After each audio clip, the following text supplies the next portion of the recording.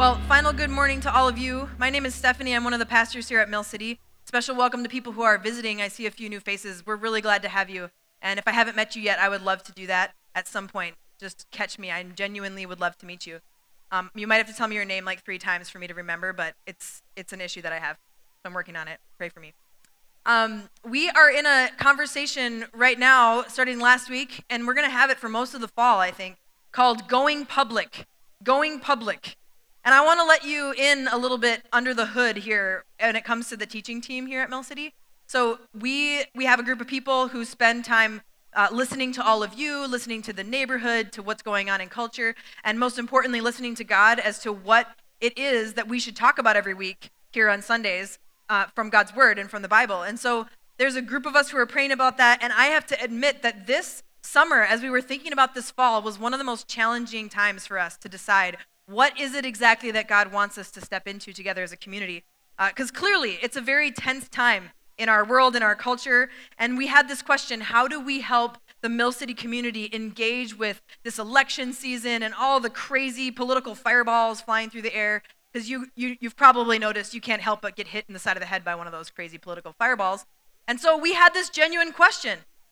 And there is a little bit of a temptation to avoid it, if I'm going to be honest. Just a thought of maybe we can just avoid the whole thing. You know, people can deal with that. And maybe here we'll talk about, I don't know, the Psalms or something, right? Like we could have a great conversation about being led by still waters and having our souls restored or something like that. And that would be really wonderful, right? I mean, we could get it totally tranquil up in here and people would be feeling good. And I'm not even saying that's a bad thing right now. Like finding some tranquil space might be a necessity to not lose your mind in the next few months, okay? But what I kept realizing is, like, if I was being honest, if we were to let God lead us to peaceful waters in this space, I just feel as though it's like donkeys and elephants would be like jumping around in the stream, butting heads with each other. Sorry about the image, but it was in my head and I had to let it out. Like, that's what I pictured. Like, we're trying to have this peace, but this is what's going on, right? This is what it feels like to me. That everywhere you go, you can't escape it. This is what's happening. And right now, there's this tense political environment, but I think there's lots of tensions going on right now in addition to that. And it's kind of like, I would put it like the air that we're breathing right now. So we decided that we were going to just step towards it and just have a frank conversation about what does it mean then for us in the midst of this season to follow Jesus as public disciples. As people who follow Jesus, not just in isolation or not just within Christian community, but as people who live in the public sphere.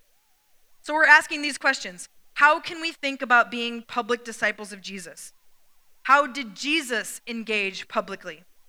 And then maybe most importantly, how is God inviting us in the 21st century to engage publicly? How is God inviting us in the 21st century to engage publicly? So in the next few months, we're going to talk about this in a very tangible way and about how we can be public followers of Jesus. Because here's the thing. Maybe this is the most important thing in my mind that we can imagine as we're prepping for this conversation. There's going to be an opportunity to vote in November 8th. If you didn't know that, that's when it is. And I think voting is important. So this whole time we're having this conversation, please know, nobody's belittling that reality, that voting is an important part of being a part of our community. There's going to be boxes that are going to be checked, and those boxes will have an impact, definitely. But maybe the core hope that we have for all of you is to recognize that you have chances every day, all the time, not always in big, huge ways, but in to have a greater impact publicly than you will on that day when you vote in November. You have chances every day, all the time, to make a greater impact every day than you will on that one day in November. And it's not always going to be in big, flashy ways that anybody notices. It's not going to make the headlines of CNN, but it is going to make an impact in your ordinary spaces, in ordinary ways, in your everyday spaces. So that's kind of the core foundation of this conversation that we're having. We believe that Jesus modeled this for us, and that God is still inviting us, just as Jesus did, to live as public disciples in the world that God loves. Because God so loved the world that he sent Jesus to do that. So my hope is that we can all agree that we're just going to do our best here, right? Because there's no way to be a public disciple perfectly. It is so hard. And in my mind, this is one of the hardest times in my 3 decades on this earth to think about how do we be public disciples. So this isn't about shame. This is a shame-free zone. This is just about doing the best we can. Can we do that together? We have this conversation? Great.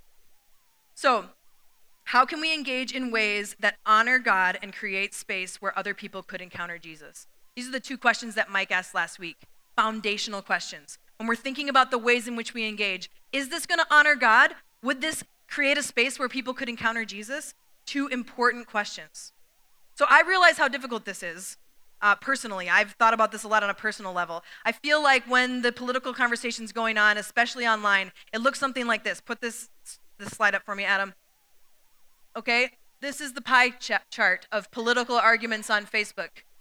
The blue is when you change your mind, and the green is when they change their mind, and red is no one changes anything and everyone's ticked. Anybody, does that seem familiar to anyone else? Yeah, I will admit, probably too much time on Facebook, okay? That's not shocking to anybody who knows me. But when y'all post things about stuff, either I agree with you more than and I already agreed with you, and now I just agree even more. Or I'm like, nah, right? I mean, it's not a thing. It doesn't make any sense. But it's the way that we're constantly engaging. And it's like we're being sucked into this like polarized vortex where you can't escape it. And there's some sort of like bizarre world where there's only two options for everything, right? There's like vanilla and chocolate and Apple and Android and Vikings and Packers. And there's no other options. Does that sound familiar to anybody? And it feels like there's this place where this dualistic thinking like reigns supreme and we can't get away from it. And there's this expectation to be on this side or this side, or you need to be totally for this or totally against this, but you can't find any space in between. And I've wondered if we've lost any sense that there might be some tension in the space between some of these things. Because when we talk about Jesus' life in public, we see something very different, don't we?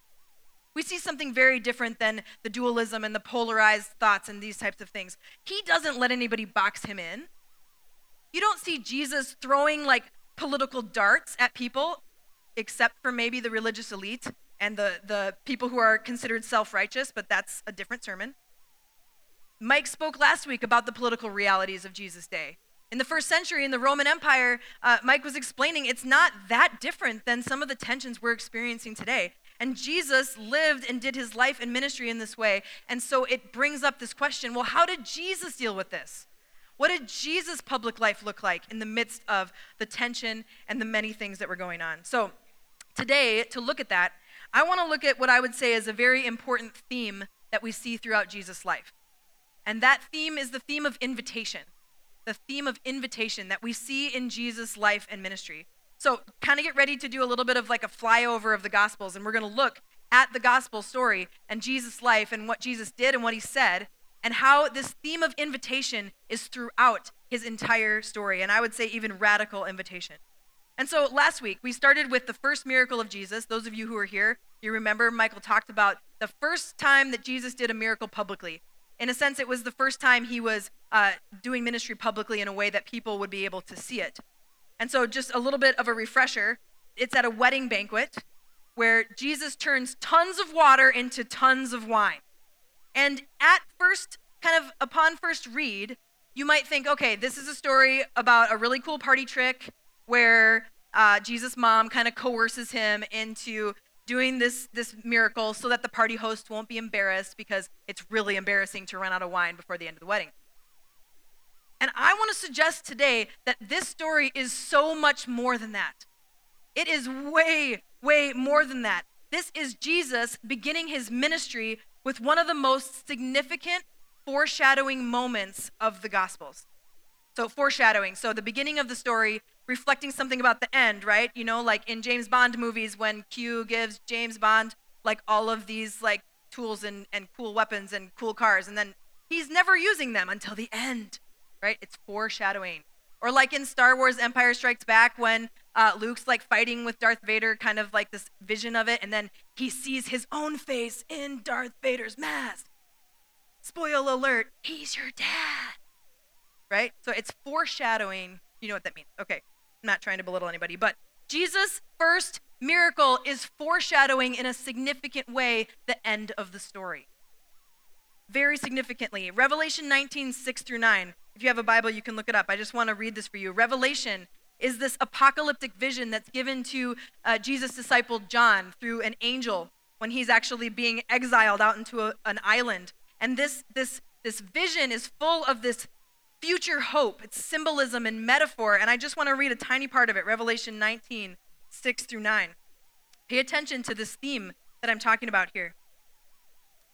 This is what John says. Then I heard what sounded like a great multitude, like the roar of rushing waters, and like loud peals of thunder shouting, Hallelujah! For our Lord God Almighty reigns. Let us rejoice and be glad and give him glory, for the wedding of the Lamb has come, and his bride has made herself ready. The Lamb is Jesus in this, and the bride is God's people. So, for the wedding of the Lamb has come, and his bride has made herself ready. Fine linen, bright and clean, was given her to wear. Fine linen stands for the righteous acts of God's holy people. Then the angel said to me, Write this, blessed are those who are invited to the wedding supper of the Lamb. And he added, These are the true words of God. So Jesus' first miracle is not a cheap party trick, you guys. This is so huge because it is a strong nod towards this future banquet, this wedding and feast imagery and metaphor, which represents the fullness of the kingdom of God, and everyone who is invited to that is blessed, it says there in Revelation 19. And Jesus, throughout his entire ministry, makes something very clear. Everyone who wants to be invited is invited to that banquet. Everyone, if they want to come. In the book of Matthew and Luke, Jesus talks about a wedding banquet multiple times. He's, once again, every time he brings that up, pay attention, because he's foreshadowing the future hope when he says that. And Jesus says the kingdom of God is like a king who prepared a wedding banquet for his son. And when people are invited and some people turn down the invitation, the king sends out the servants and says, invite anybody who wants to come. In one of the versions of the stories, it says that the king says, go out quickly into the streets and the alleys of the town and bring in the poor and the crippled and the blind and the lame. Everyone is invited to the wedding banquet. So are you seeing this metaphor here connected with that initial miracle? This great feast where there's enough for everyone and everyone has what they need and they certainly do not run out of wine. Jesus' kingdom is one where no one is without, where the abundance of God and what God gives is enough for everything that anyone would need and then some. Jesus was making this point in his first miracle. But this theme of invitation goes even further, specifically with the way that Jesus is living out his life and ministry. The metaphor of the banquet is key. You see that thread throughout the whole story. But Jesus is inviting people into his relational space. He invites himself into their relational space often. And every time he does it, almost every time, he gets criticized publicly. And I think about that and how terrified I am of being criticized publicly. But every time Jesus enters into the relational space of others or welcomes them into his, it seems like he gets criticized. Jesus, you aren't supposed to go to that person's house. Don't you realize the politics around here? We don't go to their house. We don't have conversations with them. Like in Matthew chapter 9, when Jesus invites himself, pretty much, over to the home of one of the tax collectors named Levi, and he's there, and a tax collector would have been not the person that you should go spend time with, because according to most of Jewish community, the tax collectors, who often were Jewish, were political opportunists. They were people who were going to take their opportunity in the midst of this very controlling Roman Empire, and they were going to get paid extra by taking taxes and being political opportunists who got paid by cheating other people within their family, within the Jews. And so Levi, not only is he there, he invites other tax collectors over for dinner. And then he invites other people who would be considered the out group, the sinners, the people who should not be invited to a dinner like that. And the devout religious Jews would suggest that those people are the out group. And most likely among those people eating with them in that story in Matthew 9, most scholars think that there would have been women there who were victims of prostitution. Why? Because they were living into the culture, and Roman-style banquets usually included women who came for after-dinner entertainment, if you know what I'm saying by that. And so here they're having this meal, and the Pharisees, the religious leaders, they see where Jesus is eating, where he's eating, who he's eating with, And they are like, why would Jesus eat with tax collectors and sinners? They publicly declare. And here is this idea that the problem with eating with these people is that they are considered unclean. You shouldn't even touch them. What if you're reaching for the bread at the same time and you accidentally touch one of those women? You accidentally get too much into the space of one of those sinners. And this was the public ridicule. And Levi later is called Matthew because he becomes one of Jesus' closest disciples and most devout followers. But here's the thing, Jesus, he'll invite himself to the tax collector's house, but he'll invite himself over to the self-righteous Pharisee's house too, the religious leader or Pharisees. He'll invite himself over there and he'll eat with them too. He invites Nicodemus, at one point a Pharisee, to consider allowing his entire life to be changed. And Nicodemus later chooses, by the time Jesus' death and resurrection happens, he chooses to be a follower of Jesus. Jesus extended what would have been, at that time, a radical invitation to women in general. There were so many settings where he was inviting them into a relationship with him, where this was turning the script upside down, where he was engaging in a way that would have been totally countercultural and affirming the humanity within women. He spoke to women when other people wouldn't have. He advocated for them when other people would have let them be stoned. He stepped into that, and he invited them to sit at his feet as disciples. We see that in the text, that women sat at his feet as disciples. We must understand that no rabbi did that, ever. They would never do that, at the risk of losing their standing amongst the other rabbis. Jesus set free Mary Magdalene, who was demonized, it says, by 7 demons, and then all these other women, it says, who had these diseases, who would have been considered unclean even to touch. Did you know that if one of these women had a disease, you couldn't even sit in a chair that she had already sat in? Like, that is the kind of stuff that we're talking about here, of this in and this out group and the people who could not be touched. And I could go on and on. Jesus invited children to come to him who were considered relatively worthless and of little value in society at that time. Jesus invited lepers and those who had contagious diseases to come to him, and he touched them and he healed them. And he spoke clearly of the care that needed to be done for the poor and the widowed and people who were orphaned and the outcast. Jesus got into their relational space. He learned their name. He understood their story. Almost every time, that's how Jesus begins an engagement one-on-one with somebody, by expressing, since he's God, I know you. I know your story. He engages with them as a person, not as the categories placed upon them. It's not that greedy tax collector that Jesus is with. It's Matthew. It's not that pious religious leader that Jesus invited to follow him. It's Nicodemus. It's not that impure, demonized woman that is one of Jesus' disciples. It's Mary. Jesus obliterated categorical and dualistic thinking. He radically invited people into his relational space and radically invited him into their relational space, which is bold. And when people came near Jesus, they were never the same. You notice that when you read those stories? Not all of them choose to follow him. Not all of them decide to surrender their life and become a follower of Jesus, but nobody is left unchanged. The invitation was clearly open to anyone, whether they chose to follow or not. So then, to live as a public disciple, we get to be the people of radical invitation to relationship. Radical invitation to relationship. Now, we don't have to all go throwing parties and banquets. And if anyone wants to try and you haven't done it before, we'll hook you up with Michelle Brask and she'll show you how it's done. But you don't have to do that. We can begin with a name and a story and perhaps one meal. This is what helps us, I want to suggest, move from this categorical thinking that causes us to dehumanize other people. When we put people in categories, it causes us to dehumanize them. This is just kind of a sociological reality. We reduce people who are precious to God to merely those people. And I really, myself included, do not feel above this, especially right now.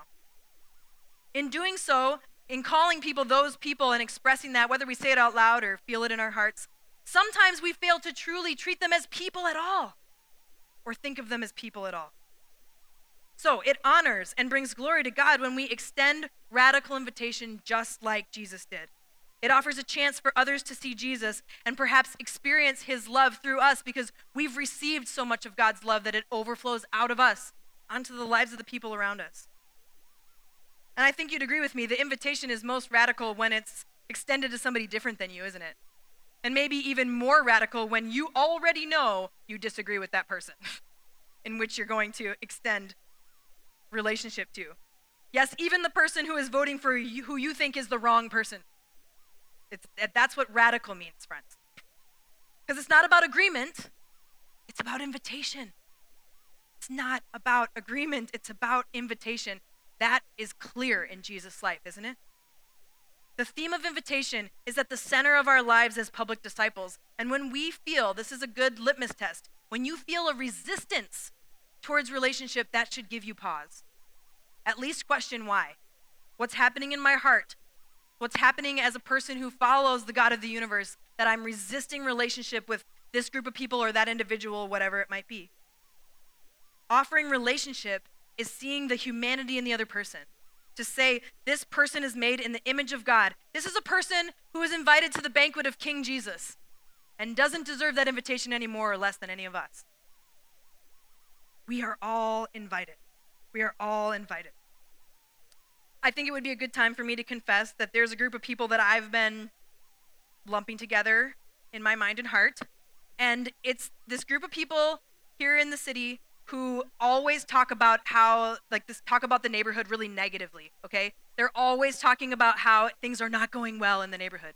Maybe some of you know what I'm talking about. But there are people who say, everything is changing. Northeast is just not how it used to be. Or like Minneapolis is just not the good old days. And oftentimes, I think part of the reason I have so much tension with this group of people is that I think that these folks are indirectly or sometimes directly referring to increased diversity in our neighborhood, and they're having a hard time with that.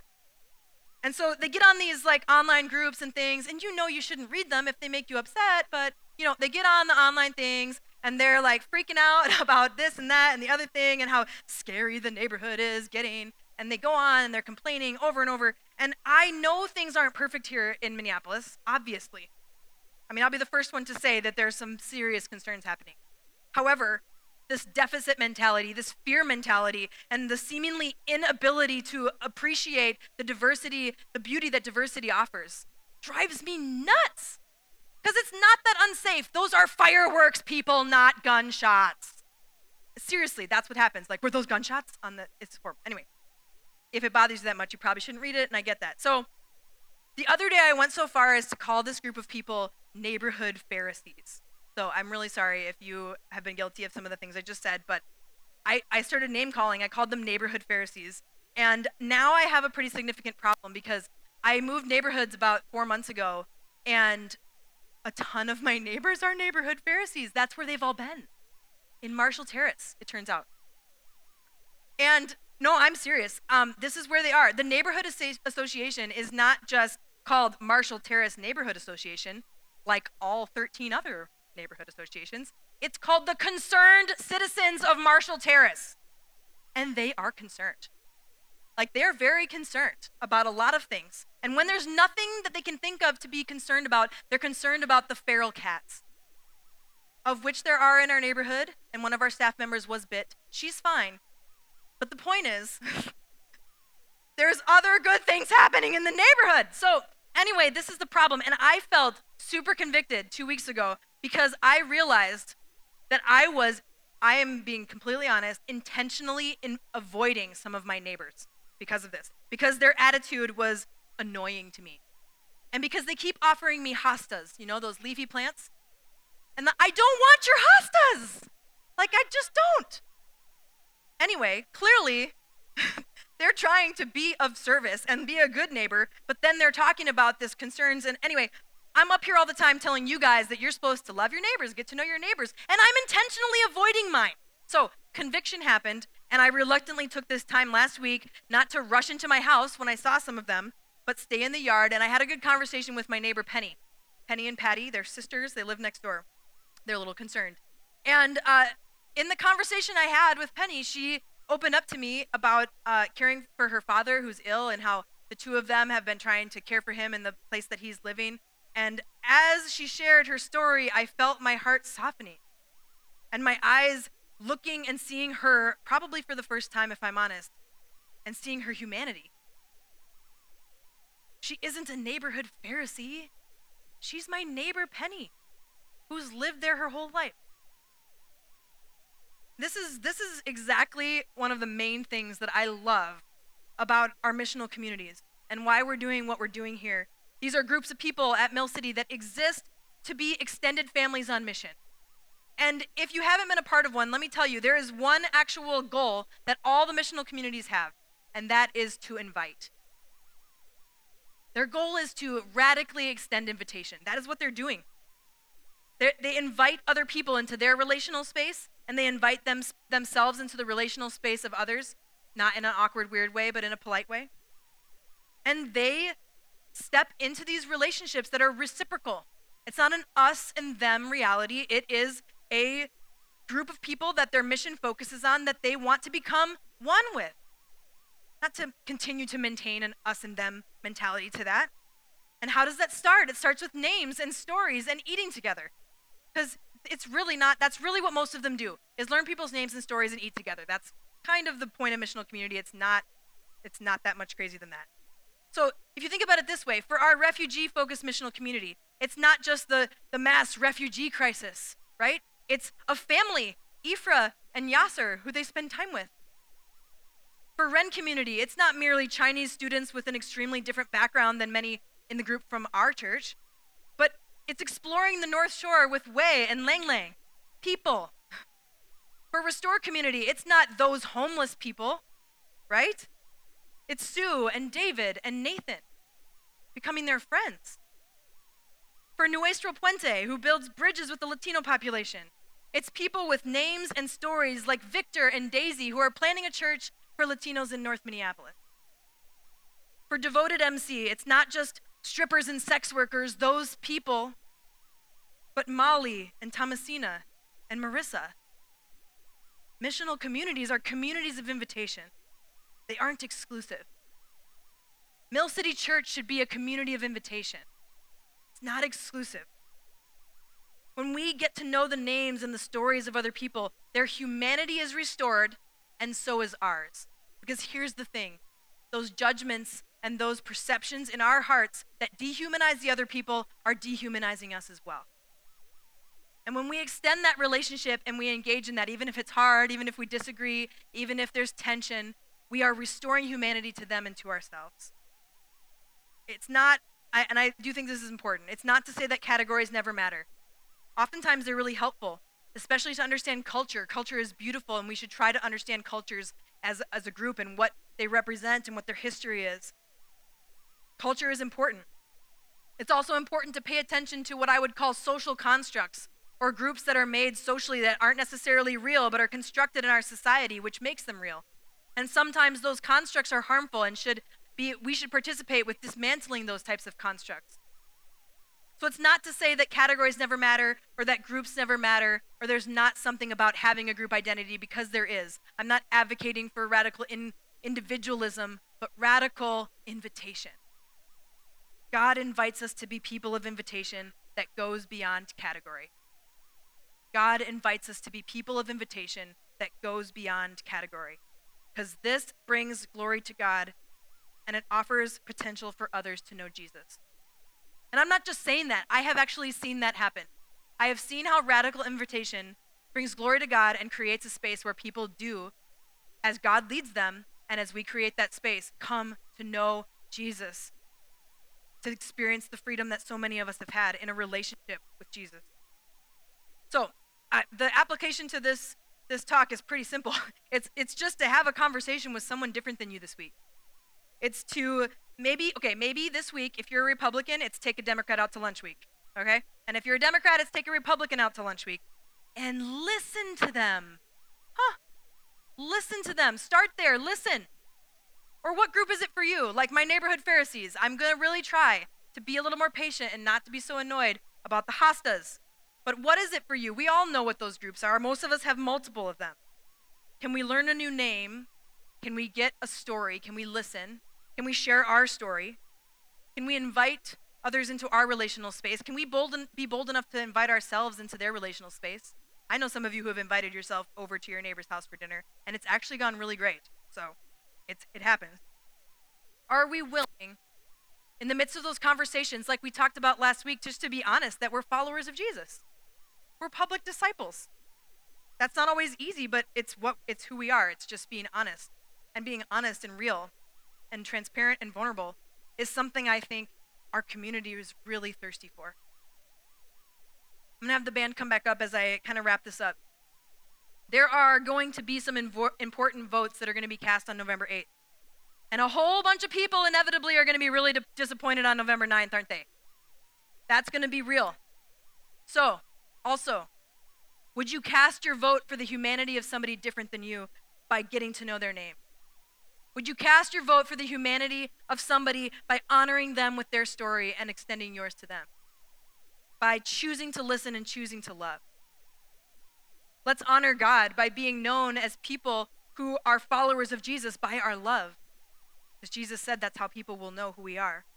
Let's extend opportunities for those to experience the love of Jesus by our relationship, by our words, by our practices of invitation, in our families, as individuals, as missional communities, as a church. So there's one last thought that I have as we go into this time of worship. If you feel that you are seriously struggling with trying to extend this type of radical invitation, because it's not easy, then perhaps we've lost touch with the reality that God has extended such a radical invitation to each one of us. The same Jesus who ate with the sinners and the prostitutes and the Pharisees, the religious leaders, and the tax collectors has pulled a seat up to the table for you and for me. God has invited us to the banquet of King Jesus, and an invitation that we can't earn. You can't sign up for that. God's offered an invitation for unconditional love and salvation through the death and resurrection of Jesus, and that is an invitation that we do not deserve. You see, if we could grasp the depth of how outrageous, you guys, outrageous the invitation is that God extends to us, I don't think we could help but extend it to other people. We are going to go into this time of worship, and maybe for some of us, where we're at is that we need to start today with accepting in a new and fresh way the radical invitation of God through Jesus. Stepping into the relational space that the God of the universe has created for you and me to be in relationship with him. It doesn't get much more radical than that. It's only possible because of what Jesus has done for us. And for that we worship, and for that we offer ourselves completely. So let's stand and sing and offer our hearts to a God who has moved towards us as we move towards him in worship. There is no greater way to offer ourselves back to God than by going out of this place into our everyday spaces and honoring God by looking for what God is doing in those spaces and participating with him. That is the greatest way we can offer ourselves back as living sacrifices, as ones who have received the greatest invitation that has ever been given to any of us. So can I send you out with that blessing this morning? May you be sent from this place with eyes wide open to what God is doing around you and ears ready to hear God's voice so that you can participate with Jesus in extending the most radical invitation that has ever been extended. And may you experience that same invitation daily that God extends to each one of you. Amen.